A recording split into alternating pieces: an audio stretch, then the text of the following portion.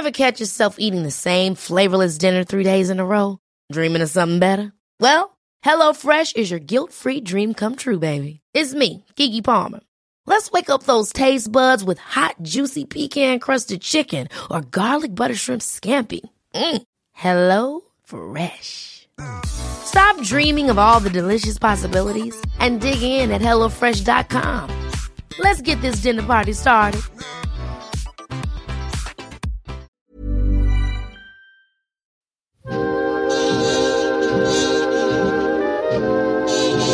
Hi, good morning. This is Chris Buck in Glasgow. Thanks for your interesting and engaging podcast as always. I've learnt finally why Crosswinds Dan got his name. Listened to you guys for years and never knew. Just as the race went through Slapton Sands, I wondered if you knew about the military disaster that befell there in World War II. It was one of the training grounds for D-Day. It was selected because the beach was very similar to the surrounding terrain was very similar to Utah Beach. So 3,000 inhabitants of the Slapton area were evacuated in the war. They wouldn't have known why, of course, and many would have never even left the village before they were evacuated. In April 1944, there was a large-scale exercise rehearsal for D-Day, but communication problems led to a number of friendly fire episodes, and for some reason, I don't know exactly why, but there was an attack by German E-boats which resulted in the death of at least 749 US servicemen. So, a bit of history on our doorsteps that race went past the other day. Thanks guys, bye.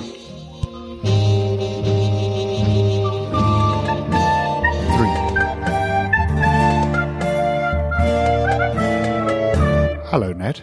What was that? That was an amazing contribution by our correspondent and our loyal listener, Chris Buck, who was just telling us about the extraordinary World War II disaster at Slapton Sands, which I'm sure I'm not alone in knowing absolutely nothing about. But no, I knew nothing about that. I know I'm a bit of an amateur on the old military history and all that. Yeah, exactly. Yeah. And it's it's news to me, and I guess it's one of those things that got vastly, grossly overshadowed by what happened on the continent. People tend to brush over, I guess, what happened. So I read a book years ago called The Bedford Boys, and I was given it simply because I grew up in Bedford, in Bedfordshire in England, you know. But The Bedford Boys got nothing to do with that, save for the fact that by the coincidence of the name. But The Bedford Boys is about a group of young men from America, from a really small, there are loads of places called Bedford in North America, in the United States. But this was a particularly small Bedford community who were drafted in the Second World War and crossed the Atlantic to go and land in the Normandy landings. And I think I'm right. It's a long time since I've read this book. I think I'm right in saying the Bedford Boys, all of whom knew each other, many of whom were related, ended up on one of the landing craft together. And they were the first landing craft, to kind of make land on Utah or Omaha Beach or wherever it was. And of course, tragically, almost all of them, if not all of them, died. So it wiped out, all the young men from this community. And it's kind of like insane tragedy, really, when you think about it. Tragedy piled upon tragedy in that sense. But the reason I'm mentioning that is that I seem to remember that as it tells the story of the Bedford Boys, as thousands of Americans were crossing the water in these big converted liners that were kind of turned into floating barracks to take such large numbers of troops across the Atlantic, one of these ships ran aground and sank, I think, off the coast of Liverpool, trying to dock in Liverpool, and just sank. It wasn't attacked, I don't think, by German U-boats. I think it just sank. Had a maritime accident, and I think I'm right in saying that hundreds, if not thousands, of American GIs lost their lives. Oh God! And we think about the Titanic and everything, and that gets remembered. But stuff like that, just because it wasn't on the front line, it just there's so much in the Second World War that we don't know about, and the First and most wars, I guess. Yeah. But it's really interesting, actually. And this is again because this is mad. So I was out doing a night ride with my sons this evening. Because our local village has this annual nocturnal walk where they set off at like 8:30 in the evening, and it's a 7-kilometer walk, and everyone goes down, old and young. Beautiful. And obviously the Millers went down on our bikes. Me and my 2 boys rode the 3Ks down to the village, lights on, and set off on our own. And we were just having a nice time, the 3 of us. And we got talking about, because there were snails everywhere for some reason. I was coming up with names for them, and we ended up falling on Slarsel, which was a slug with a castle on its back. But then we got onto, like, we were out, and I was trying to explain some code words, and I said, you should use that as a code word if you do a den. It's like, what do you call a snail? And if they say Slarsel, they're one of your friends, but you have to teach them that. Brilliant. But then actually, and this is madness, I was saying, actually, and I'll explain to you guys, in the Second World War, there used to be a code word they'd use to find friendlies, because I said, look how dark it is here. If you were flown in, there were troops that were flown in and dropped in, and they'd land in different places, and they wouldn't know where they were, where their friends had gone, so they'd whisper thunder, and if the other person said lightning, they'd know it was one of theirs. If it didn't, it was like, shut up and get ready to fire. And so I was kind of going through all these things with them. So it's really funny, coincidental that we're talking about this, because I was explaining to them what it must have been like to have jumped out of a plane into a foreign land, and it was all dark, and then having to find your friends and come up with code words. And that all came about because there were so many snails on the ground, and we christened them Slarsels. So yeah, there you go. Amazing. I remember when you and I arrived in the Cherbourg Peninsula to do our first Tour de France commentary that year that Cavendish, rode to victory at Utah Beach. I remember you'd done quite a lot of reading. You were fascinated. You'd done quite a lot of reading about the Normandy landings, hadn't you? And some of the stuff you told me there that you'd read kind of blew my mind about the state that the American paratroopers were kind of prepared. The kind of like the attitude with which they were sent into war was not gentlemanly conduct necessarily, was it? It was extreme violence.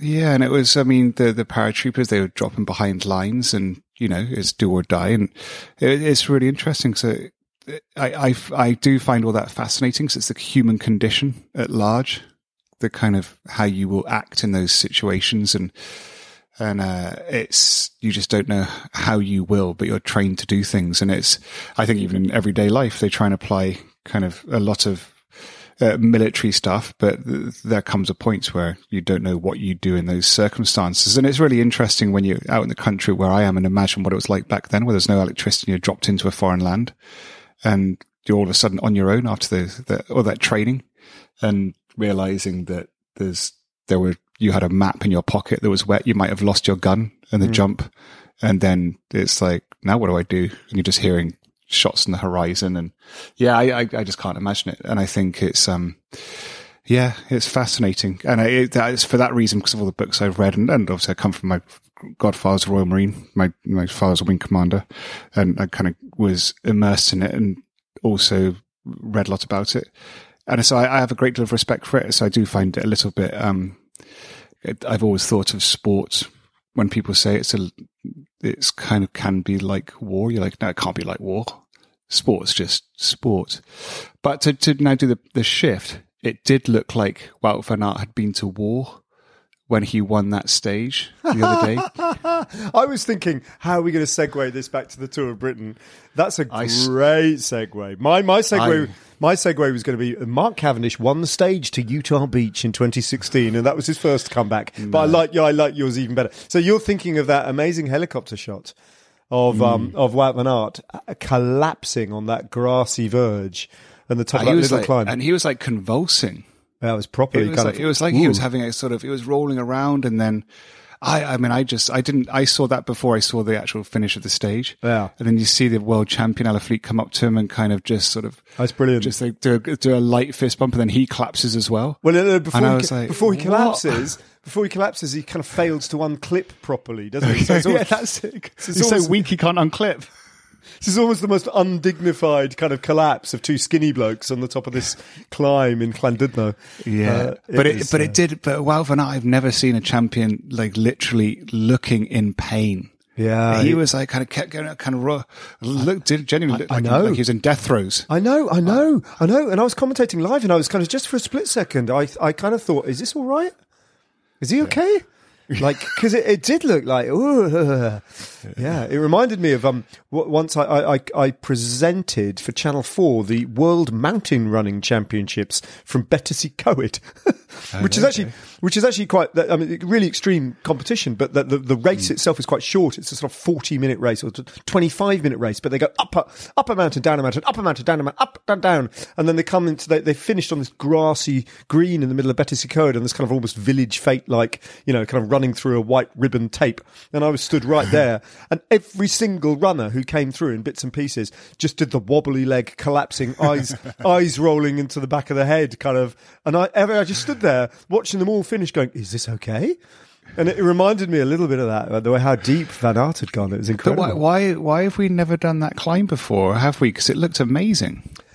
So the penultimate climb, they went up this long kind of like, so the Orme is a little spit of headland that just sits next to Llandudno's beach, right. But it's kind of like a little chunky thing, and it's got it's got this kind of like cafe at the top and a little station up there, and there's two ways you can go, either around the headland on this thing called Marine Drive, which goes around the coast, and then they kind of went round that, and then it punched up to the top of it. Now, the Great Orme climb has been used before on the Milk Race, because Matt Stevens remembers, there you go. Back in the day. But it hasn't been used by the Tour of Britain before, but I think it will be again. Yeah, I watched a lovely little segment that you guys had done with Barbet and the captain. Yeah. And I was like, it does look pretty cool. Oh, the filmed piece that they went out and did early in the morning. Yeah, that was so funny. I haven't seen it actually, but I just the captain. It's really nice. It's lovely done. Yeah. Yeah. And, so TV's Matt Barbet, immaculately turned out as we described. Beautiful. Yeah. He snapped his chain. Did he? Through the did that make force the that he has? It's just sheer force. No, that didn't make the edit. Didn't make the edit, which is a shame. Because I trundled down to breakfast a couple of hours. They had to get up at 5:30 to film that, and we're filming by 6 o'clock in the morning. I could see the sunrise, and I was thinking, "Ooh, poor Captain." Captain wasn't happy about that, but he didn't look fresh-eyed and bushy tailed. Let's put it that way. Yeah, unlike Matt Barbet, who looked beautiful. Looked beautiful, perfectly groomed, but he snapped his chain just through the sheer force of his force. God, that's how strong the Barbet is, huh? Yeah, he's a weapon. Amazing. Yeah. So what else has been happening since we should probably explain why we've been off a couple of days, I guess. Well, I don't know where to begin. Well, actually, some of that is explained in the interview that I've got coming up with the captain, right? Some of it is explained because there's at least one day where it's his fault. It is his fault. Which he completely owns up to, actually. It's his fault because I was doing a favour to him. Damn him. Yes. But the rest of it has just been our lives, hasn't it? It's just been us. Just quite busy. And travel. And Archie's turned 10, right? Archie turned 10 yesterday. Well, so he's a big boy. 10's a big deal. I know. It's kind of, he's going to be like an actual man before long, which is worrying. Yeah, it's heading that way. Double digits. I mean, what was his, without, you don't have to answer this because it might be revealing, but what was his main present? Did he get a big, did he get so he got a couple of balancing things. He got like a tight rope that we put between the trees outside. He got one of these boards that you put on, a thing that you balance on. He got a bag for his tennis racket. He got a board that you put on a thing that you balance on. There's a cylinder, like a cylinder. Yeah. And then you put a sort of a mini sort of skate surfboard on it. Got it. I can imagine it. And then that sounds really. And then you kind of it's pretty cool. Yep. Got some Lego from his friends, brilliant. And as I said, and some shoes from his auntie for his tennis, and some tennis bits and bobs. It was a really nice, lots of sporty stuff he got in Lego. That's it. Yeah, that's good old Arch. I had a great day though because we went to this amazing climbing place in the morning and then a trampoline park in the afternoon. Brilliant. Yeah, lovely day. Brilliant. Yeah. Brilliant. That was yesterday. Yesterday I went from Warrington to Newcastle. And I went out for a curry in Newcastle. It was very good. And, you saw your daughter, didn't you? Yeah. So that was another reason why we couldn't pod yesterday. So it's just been like there's been stuff going on, and it's been tricky. But to catch up with the race, David, today was today. Well, first of all, because I'm doing the recap from my point of view, because I do jump in and out. Yeah, we had team time trials where Jumbo Visma got it. Jumbo Visma would have won it, but they were man down already. So 6-man teams, you qualify 4. So it's a fourth rider across the line. They were already a 5-man team. They lost one rider en route, so they only had 4 coming into the final kilometre, and Pascal Encorn punctured. Oh, come on! Yeah, 700 metres to go. Encorn punctured, front wheel puncture. Dropped off the back. Thought about getting a bike change. Oh no, you can't do that. And 700 metres to go, and then just had to sprint for the line. And Van Aert took a while for Van Aert and the rest of them to realise that Encorn was off the back. And then it was just like and then they had to do the waiting really fast for Encorn sort of thing. And poor old Pascal Encorn. So that probably cost them the stage win, and it cost Van Aert the race lead at that point. Yeah. Fast forward to the next day where they have this big showdown, Alaphilippe and Van Aert on Great Orme, and Hayter is at a disadvantage on such a steep climb compared to those two. So they dropped him, but Hayter limited his losses very effectively. Van Aert takes back the jersey. The next day, there's a sprint into Warrington, and it just starts to rain before the finale. And slap down. Ineos Grenadiers are on the front. Hayter's beautifully placed on around about 4th wheel.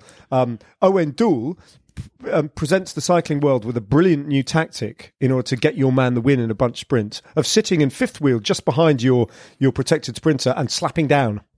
Legend.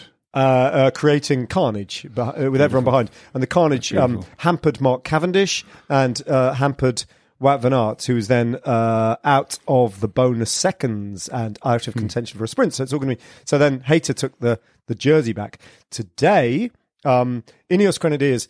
Now they've got 3 more stages that could all end in bunch sprints, including today. And really, the Ineos Grenadiers don't really want to bring it to a bunch sprint every day. In an ideal world, a bunch of nobodies take all the bonus seconds at the line, right? But that's quite hard to manage when riders go up the road who are a GC threat.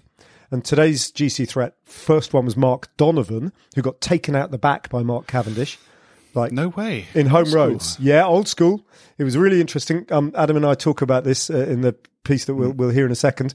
And there were quite a lot of histrionics from Mark Cavendish today. He got in the breakaway. There was a 9-man breakaway, then a 7-man breakaway. Cavendish was in it with Tim de Klerk. It was kind of amazing.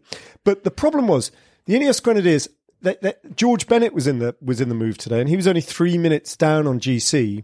So Ineos Grenadiers had this kind of problem that they had to keep it pretty tight, because after all, it's George Bennett. And there was a lot of climbing on this. 3,000 metres of climbing today. Ooh. So they couldn't give them 5 minutes. They really couldn't. So they kept it at like 3.5 minutes because of Bennett. But then they didn't want to actually bring the break back because they didn't want it to come back. But because they had to keep it so tight, that just encouraged other teams. That's like so, because somebody else is going to bring it back. So in the end, Movistar, Israel Startup Nation, and a bunch of others just got on the front and did bring it back. But then it didn't happen. It wasn't a bunch sprint. It ended up the last 12 kilometres were absolutely brilliant with all the main hitters, most of whom had another teammate. Almost all of them did, in a kind of dozen riders off the front, including the top 3 in the GC. And Van Aert was isolated. He didn't have a teammate with him. But you know what? He didn't need one. Who cares? Won it. Hayter was second. Hayter was second. Alaphilippe was third. But Hayter, I know he's amazing. Really, Hayter. Started the day 8 seconds up. Because of the time bonuses, that gap has now been halved because Van Aert got a 10-second time bonus. Hayter got a 6-second time bonus. So boom, there's 4 seconds gone. Right. Holy cow! Now, if that happens again into Edinburgh tomorrow, which it very plausibly could, that the race comes together, Hayter takes second place to Van Aert, then those 4 seconds have gone. And then they go into the final stage, into Aberdeen, 0. Level. Oh, sounds like an amazing race. Yeah, it's pretty cool. That's really cool. Good on Hayter. He's taken it to Alaphilippe and Wout van Aert. Yeah, he is. Yeah, he is. And he's I haven't, I'll be absolutely honest, I haven't seen him race. I've never actually never been in any races that. Yeah, he's been in those kind of the other races. Yeah. That's anyway, as ever, that's that's part of the story. But I did feel like I've been feeling a state of slight unease over the last few days, David, when we haven't been podding. That I have been aware that "damn your eyes" and "you turned your back on me, man" has become a bit of an internet phenomenon of sorts, hasn't it? And people have started popping up everywhere. People have started to shout it randomly at me on the street. Right, literally, I'm not even exaggerating. I'm walking down the streets of Llandudno, and a guy rides past and goes, "Damn your eyes, man!" This is like your Alan Partridge moment. Yeah, it's my total Alan. Yes, exactly. Aha! So that's exactly what it is. So, but I've been feeling slightly uncomfortable that the guy I'm working with every day has no idea what's going on because he doesn't. Have you explained it to him? Well, I thought on the drive up to Edinburgh today from Newcastle, I thought I'd better come clean, right?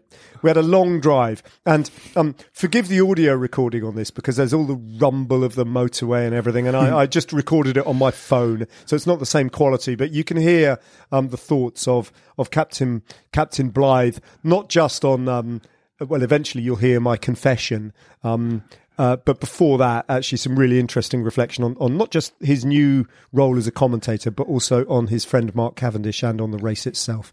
Here we go. This is our little drive up to Edinburgh. I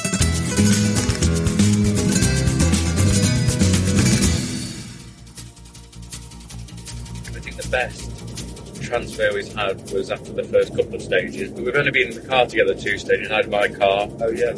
Then we left in Wiltshire, didn't we? So that wasn't too bad. But it's actually all right now. We get to split the driving, so we get roughly so far about an hour and 20, hour and a half each. We can deal with it. and then you have the mad dash for crisps. Yeah, whatever that service station. We have to get to the service station to swap over, and I run in, sprint in, grab a big bag of Monster Munch or Pringles. Today is the option, the choice. Sorry. And back in the car with a bit of fudge in this case. Yeah, and it is always a full-on sprint, isn't it? Because, and this is the one lesson you learn, like you learn very quickly when you're doing this job on the road, whether it's the Tour of Britain or Tour de France, makes no difference. Is that literally when you're travelling around the street, every second counts, doesn't it? Because you just having any slight delay, and I mean seconds rather than minutes, just grates away at you, doesn't it? Yeah, I'm sure you're like cursing when I run into that fuel station. You're like, for God's sake, that's another minute. But we did discuss this, that if you go wrong when you're driving to the start of a stage, you're generally like, yeah, fine, whatever, it's cool. But then when you're driving to the hotel, like the arrival time is now 19:23, 1 hour 20 to go. If that goes to 19:24, it's like a collective inward sigh, isn't it? It's just like, yes, oh God. And it happened yesterday, just before we arrived at the hotel. I went the wrong way, and it was like, it's happened. It's finally happened. You've gone the wrong way already. First day driving the car. No, it wasn't your fault. It's funny, we discussed it the previous day. It's the old overshooting the motorway junction thing, isn't it? That's what it is. Yeah, when you go when you pass one junction and then the next. Because it wasn't clear on the Saturday. You go, I'm supposed to come off here? We come off here? Oh no! Yeah, we were.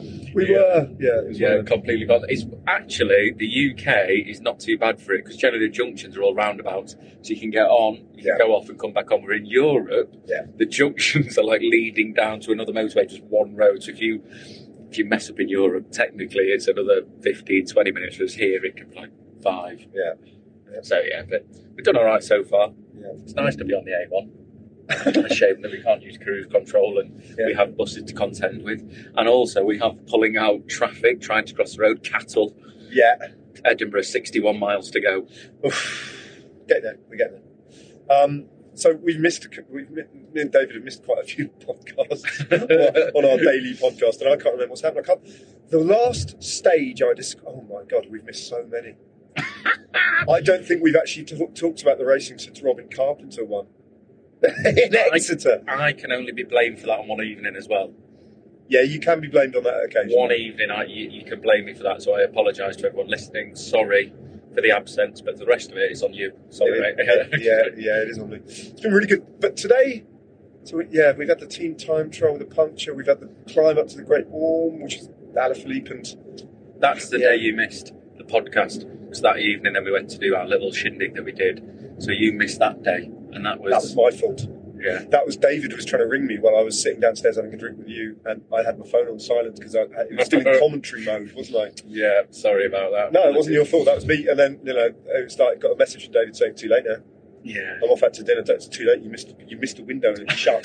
Then the next occasion was your fault. Yeah, apologies. Big apologies. Yeah. And then the next one was my fault. That was last night because I took my daughter out for dinner in Newcastle, and now we're on the road to it. And we're going to pod later. That's the ambition, but we're generating a bit of content here.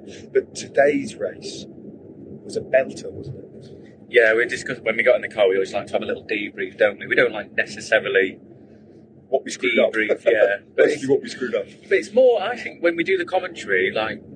When racing's good, it's so good, and you do get buzzed, like, oh, that was a good one today. But I said to you that I enjoyed the start more today than I did the finish, because when the attack started happening towards the finish, it was brilliant.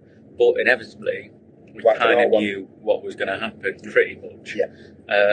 But the start, it was just chaos, and then Mark Cavendish getting in the break with his teammate Tim de Klerk. There were so many different possibilities with it, and then behind we just thought, Ineos are happy with this, which they were. But then for the other teams, getting Mark Donovan out of the breakaway, so DSM were like, well, if you're going to get us out of the breakaway, we're going to bring you back. So there's so many things that happened and so many things we could analyse and talk about and try and explain with so many different outcomes. So I love that, and I really enjoyed it. Yeah, no, that was a brilliant stage of racing, and also it kind of presented me. I don't think I've ever seen a rider remonstrate with a camera bike for quite as vociferously and as explicitly and quite targeted, actually, as Mark Cavendish did today. I mean, he knew, he's such an expert. He knows perfectly well if he shouts loud enough, that will be picked up on live television. He's literally schooling the viewers on what he perceived to be the unfair influence of the motorbike. Yeah, and sadly as well, that if someone does talk to a motorbike, we generally all stop talking so we can hear what they're saying. In that case, it probably would have been good if we could have just kept talking and be like, made a lot of noise very quickly. But it's very difficult. We talked about it on air, didn't we, that he was obviously suffering. He'd obviously just made a big effort to get back across the breakaway after distancing Donovan. So I think, his emotions are high, and he's tried hard. He had to shout Tim de Klerk to wait for him, to let him know he's coming across. And Tim! Yeah, Tim! So I think with that, there's a reason why he's doing it. He's obviously frustrated. He's trying hard, and that's when all your emotions come out, when you're on the edge, isn't it? But at the same time, we saw after the race, behind the scenes, the motorbikes getting a bit of a bollocking. The commissaire, giving a hard talk to the motorbike driver. And it's not like they're not doing it on purpose. So there's always two sides to every story. And the repercussions of the motorbike, they were trying to help, and they weren't going, right, lads, come on, get on the back. They were just filming, they were just doing the job. And it happens in every race. There's so many motorbikes in the race, you'll always get a draft. And those poor buggers on the motorbike have got to go home now and be like, oh, for God's sake, I just got shouted at. Former sports personality of the year. Yeah, and also I got shouted at by my director. I got shouted at by the race director. It's just like going to work and having all the people in the office abuse you for the next half an hour and then going home and being like... You came out with a great line on telly. I was talking about I was saying that. I was kind of making that point. I said, the camera guys are sometimes just caught between a rock and a hard place, and you said, or a rock and Mark Cavendish. Which is probably worse. It's definitely worse. Yeah. I do feel sorry for him, but ultimately, like I said, they're not doing it on purpose, are they? And it does make a little bit of good entertainment. Yeah, it's been... I'm kind of really looking forward to the final couple of stages, because it's going to be dead tight, isn't it? It's hypothesising that they might actually be level on time going into the final stage, which means that Van Aert will win. Yeah. Basically, it's very hard. It's kind of hard to see how Hayter's going to manipulate this ultimately to his advantage, but he's really come of age, hasn't he? I mean, it's been all year consistently, every achievement. I remember actually that year that Remco kind of broke through and won every stage race that he entered, starting with San Juan and moving on. Each successive stage race that he won that year was a notch higher, wasn't it? Yeah. And this feels like Hayter's trajectory this year, just adding another layer of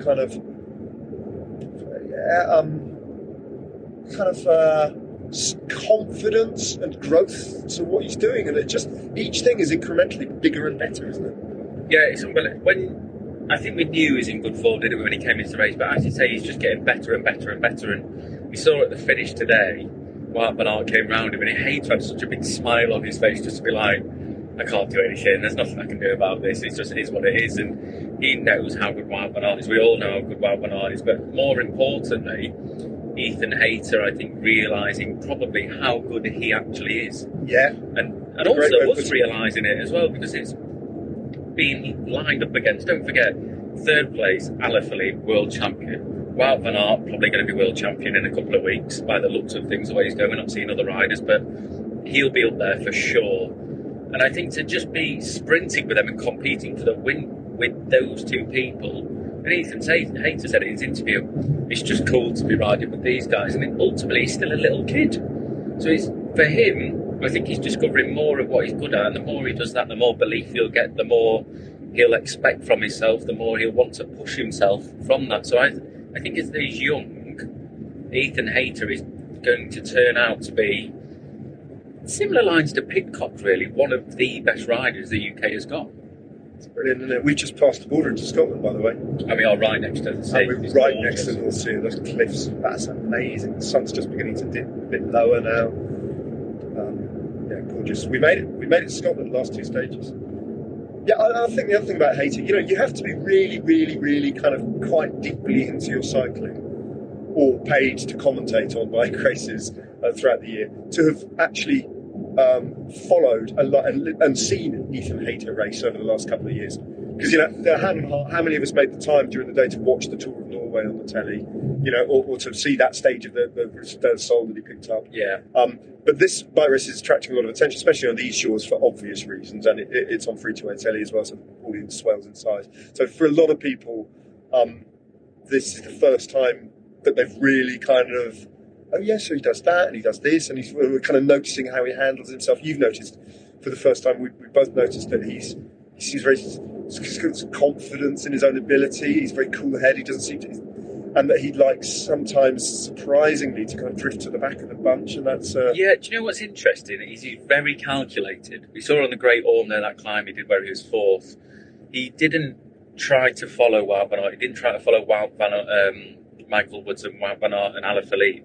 He just went up at his own speed, did his own effort, which is very Ineos, let's say. That's very Ineos. But at the same time, within the stages, he's doing the exact opposite Ineos thing, which is not sitting with the team for the majority of the day, sitting back where he knows is best for himself as a rider. And I applaud that all day long. The way that Ineos ride, it's great for some people, but it's not necessarily the best place to be the whole time. And I think Hayter might be recognising that, and the team is obviously, they're not going to argue with it, because Christ, what's to argue with it? He's doing everything right at the minute.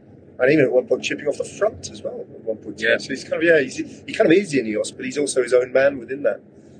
Really interesting to watch. Quick update. Go on. We've made a minute up. 19:22 now. We're right on time. We're doing well. That's a result.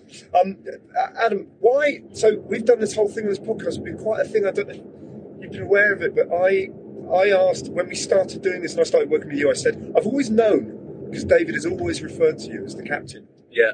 But I've never known why, and I didn't know whether it was just a private little nickname that he had for you, but it turns out he kind of bestowed that nickname on you. Yeah. Right, is that right? Yeah, he did it when I was working for Chapter 3. He came up with the captain. And do you know why? Yeah, the pirate of a ship or something like that wasn't the best, didn't have the best pirate ship, but was all right at doing pirating, I think, something along those lines. Yeah, the Mutiny on the Bounty story, Captain Bligh. Yeah. Right, there's this character, Captain Bligh, and that's become a bit of a thing on our podcast. And somebody dug out American listener actually dug out a clip from the Anthony Hopkins film of the mid-90s or 80s or something, where he plays Captain Bligh. And I'll have to play it to you. There's this brilliant clip where he's having a go at a young Daniel Day-Lewis who's in the mutiny, the mutiny character. Your character says, "Damn your eyes! Damn your eyes! You turn your back on me!" in an Anthony Hopkins voice. And it's become a bit of a catchphrase on this podcast, to the extent that when we were in Llandudno the other day, and you were off filming some stuff, and I came out of, because we were at the foot of the Great Orme, and there were lots of, it was a lovely evening, and there were lots of spectators still milling around when we finished work. Yeah. I stepped out of the commentary thing. You were long since gone. And as I stepped out, literally 2 different groups of people cycled past me, and as soon as they spotted me, went, "Damn your eyes!" Oh, really? You turn your back on me! So that's become, without you even knowing it or being aware, and certainly not giving your consent, that's become your catchphrase, I'm afraid. Yeah, I like it. Damn your eyes. Damn your eyes. And then you turn your back on me. I think this is what we have to try and get into air tomorrow. Oh, that's a challenge. Yeah, that is a challenge. We've got to try, haven't we? But yeah, I'm very happy. You're right with that? Yeah, fine with it. Good. Yeah. I can relax now. Brilliant. Because it's kind of been happening behind your back, right? Another thing, just to sort of round it off, that really intrigues me about you, and I remember you saying this, I can't remember what context it was, a while ago, is that you were asked by someone how racing compares with commentating. Yeah. And the standard response to that would be, they're very different things. I mean, obviously, I'm kind of accepting the new challenge and all that sort of thing, and, but you can't compare the two. You just said, it's brilliant, it's better. I'm loving commentating. Yeah. Which is a really unusual take, I think, for an ex-pro. But having worked with you now for a few days, I can see that you mean it. You really enjoy this job, don't you? Yeah, absolutely love it. I think, I think one of the hard things about a bike rider is for me personally, the way I was as a bike rider, I was very efficient. So it was very easy, could move up the peloton easily, didn't have a very big engine, but I was always there, and that's a little bit back to the captain nickname in a little bit. Yeah. And I think, analysing things when I was racing, the way people are sat on the bike, the way people are moving, the way the peloton's shifting a little bit, and just little bits of moving up here and there, which look normal to us on TV, but the repercussions of it, and being a bike rider and not being the strongest ever, learning what each of these meant, and going back, we discussed today on the climb, I said that I'm surprised Cav didn't go back for more bottles on the climb. He was suffering, but ultimately there's no limit on the amount of bottles you can get from a car. Don't forget, if you go back to the car, you get a little sticky bottle. Every time you go back, so if you're getting dropped or you feel like you're going to get dropped, hand in the air bottle.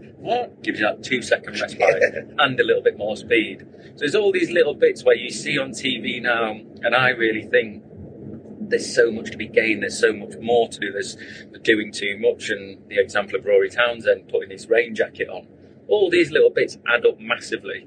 So when I see this and I can talk about it and I can explain to people why and for what reason and what effect it might have, it's ultimately pleasing the cycling geek, I think, which is watching it. Also, it's very simple of taking a rain jacket off. It's costing him more energy. Of course it is. He has to go back to the team car, then go back. So it's just for me, it's just the commentary is almost about educating people on what's happening and why it's happening, and then the repercussions of it, and then looking at all the various situations and comparing them and trying to, for me, figure out which one is the obvious one by the way that they're riding, the way the riders are sitting in the peloton, all that kind of stuff. So I love it. I absolutely love it. And today was exceptional because we had proper bike racing. And when you do that, I'm sure as you're all well aware, when you have proper bike racing, it's a lot easier to commentate on. Yeah. 50 miles to go, and the gap is 1 hour and 4 minutes to Edinburgh.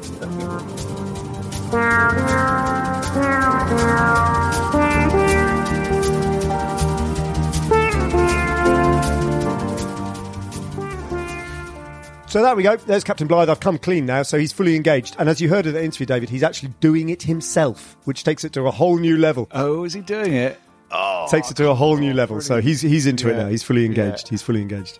Yeah. Good. Did he talk about? Can you remember the origin? Yeah. No, he couldn't really. He said, "Oh yes, it's something." He said something about some pirate ship, and it was something David came up with. This, kind of. It was it was a little bit hazy. He's trying to goad me at some point tomorrow to slip into Pathé newsreel style commentating, which I think might be quite fun. Oh, good job! You should do that. Yeah, I highly recommend you doing that as well. I back the captain. The city of Edinburgh looms large on the horizon as the peloton begins to bear down. And it's Mark Cavendish, the attacking young rider from the... So do a little bit of that. I might indulge a bit of that at some point. You must. But just before we leave the podcast alone, David, and hand over to our final contributor, who is once again Professor Dummkopf. Remember him? The University of Floating Facts. He's going to round the programme off, but he wants to talk about Edinburgh principally. And I just wondered whether you had any kind of particular feeling for the city, or because we did, and a few podcasts ago, I did dare to venture, into kind of difficult territory with you, and kind of like question your relationship with Scotland. It got properly slapped down. And you and I have been to Edinburgh a few times together, and I just wonder what you feel about the city, because I adore it. I love it. When I was banned from cycling in 2004, you kind of lost everything. And actually it was strange because Scotland kind of became a home again. And there were a lot of Scots that took me under my wing. And in particular, a gentleman called Ian Dewar, also known as the Major. Wait. I spent kind of a lot of time. So we've got the captain and the Major now. The Major, yeah. Brilliant. So the Major had probably the biggest house in Edinburgh, Beechmount, on Corstorphine Road. And it's this beautiful old, it used to be owned by it was built by the head of the Bank of Scotland, the late 1800s. Beautiful, huge house that was turned into a hospital in the Second World War. And he'd converted the whole top half and one wing into his kind of residence. And I just used to stay there for weeks at a time and play golf in the ballroom and be shooting air rifles out the window at trees. And this is during my ban. I've never heard this before. It's amazing. Oh no, yeah, it's amazing. And I just used to hang out with the Major, and the Major just took me under his wing. And he wasn't. Hang on, 2 seconds? Can I just rewind a second, because my brain is trying to keep up with this story. Did you just say we used to? I got the thing about shooting an air rifle out the window, but before that, did you just say we used to play golf in the ballroom? Well, there was a big ballroom, and we just used to line up. We used to put a putt thing. Oh, you did say play golf in the ballroom. That's what you said. Okay, fine. Just like golf, just like do putting kind of length of the ballroom and drinkies and talking about life and late into the evening. It's just surreal Amazing. Times. But he was called the Major because he was just an eccentric businessman, and he was quite a social animal, but also very successful. But he was always first one up in the morning. And he'd always just be doing stuff. And so he'd wake up and one of his friends just was kind of coming battered into the house, and he just saw Ian going around doing things like, "Morning, Major." And so that's the Major. And I spent a lot of time in Edinburgh, and it was my kind of reintroduction to Scotland after my many years in France and abroad. And so that's where I kind of realized that I was Scottish, because everyone in Scotland was so kind to me, and when I felt quite ostracized everywhere else. And so, it feels like a dream now at that time. So yeah, I got very, very fond memories of Edinburgh, and there's lots of kind of that. I think that's a beautiful hotel, that house now. So it'd be nice to visit it one day and remember the old days. Fantastic. Yeah. David, it's really nice to speak to you again. I haven't spoken to you in ages, and it feels like slightly like a bereavement. Yeah. I know, it's weird, isn't it? It's like, we're back in the groove, man. Maybe we'll try and do it again tomorrow. I hope so. We should be able to do it tomorrow, shouldn't we? A couple of hours drive up after the stage up to Aberdeen, and then we'll do it again tomorrow evening, maybe, yeah? Aberdeen, got good stories about Aberdeen as well. In the meantime, though, to play you out, here is Professor Dummkopf once again. Hope he doesn't make a habit of it.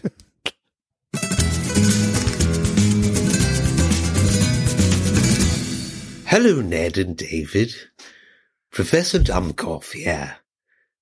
We're awfully busy here at the University of Floating Facts with students graduating. You see, we do things slightly differently here at the UFF.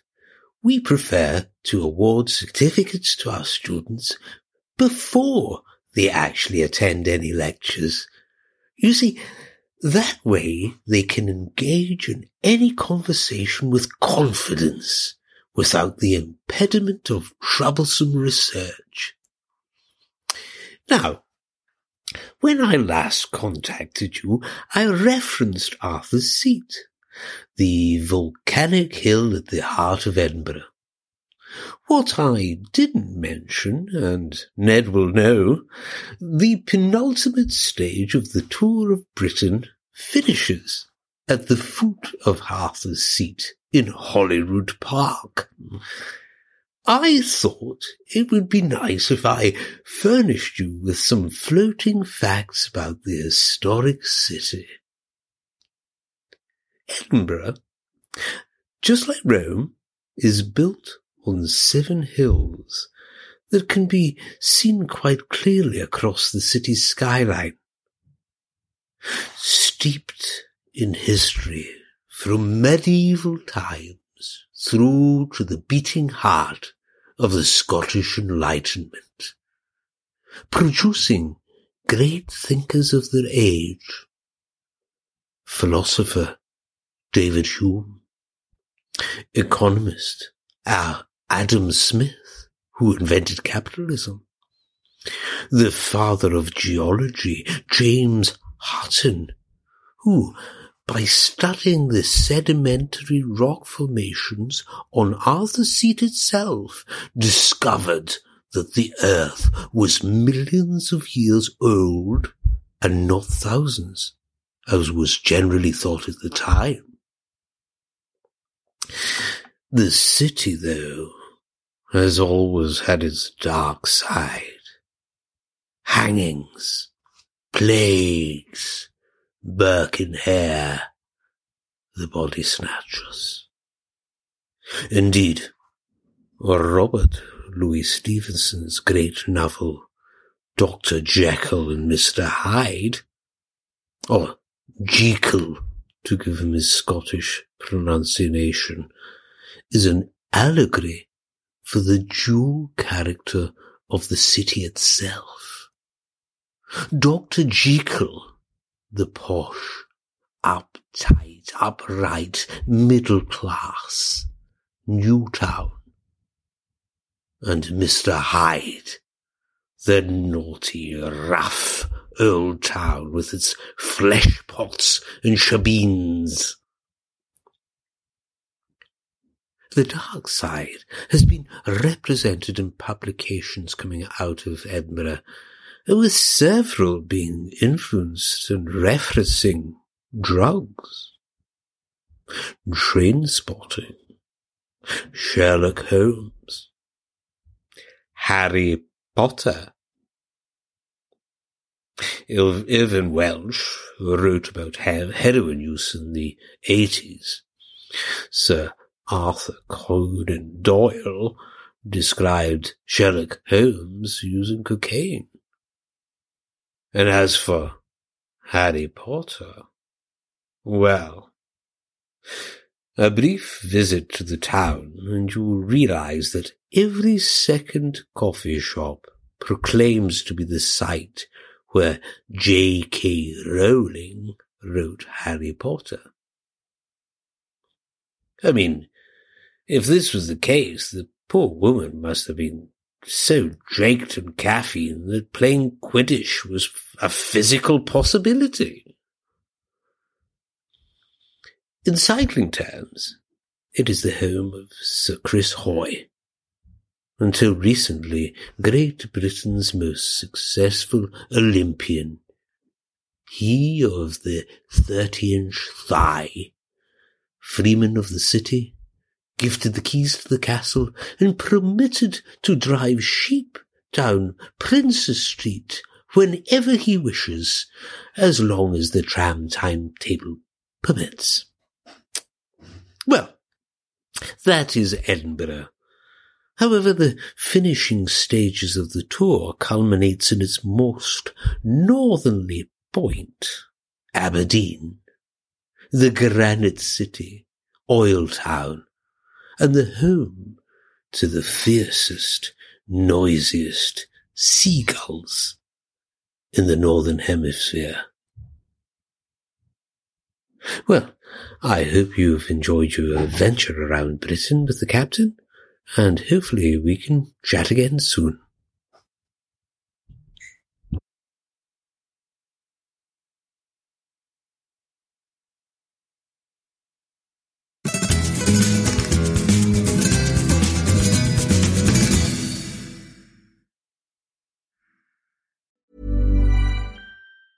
Ever catch yourself eating the same flavorless dinner 3 days in a row? Dreaming of something better? Well, HelloFresh is your guilt-free dream come true, baby. It's me, Keke Palmer. Let's wake up those taste buds with hot, juicy pecan-crusted chicken or garlic butter shrimp scampi. Hello Fresh. Stop dreaming of all the delicious possibilities and dig in at HelloFresh.com. Let's get this dinner party started.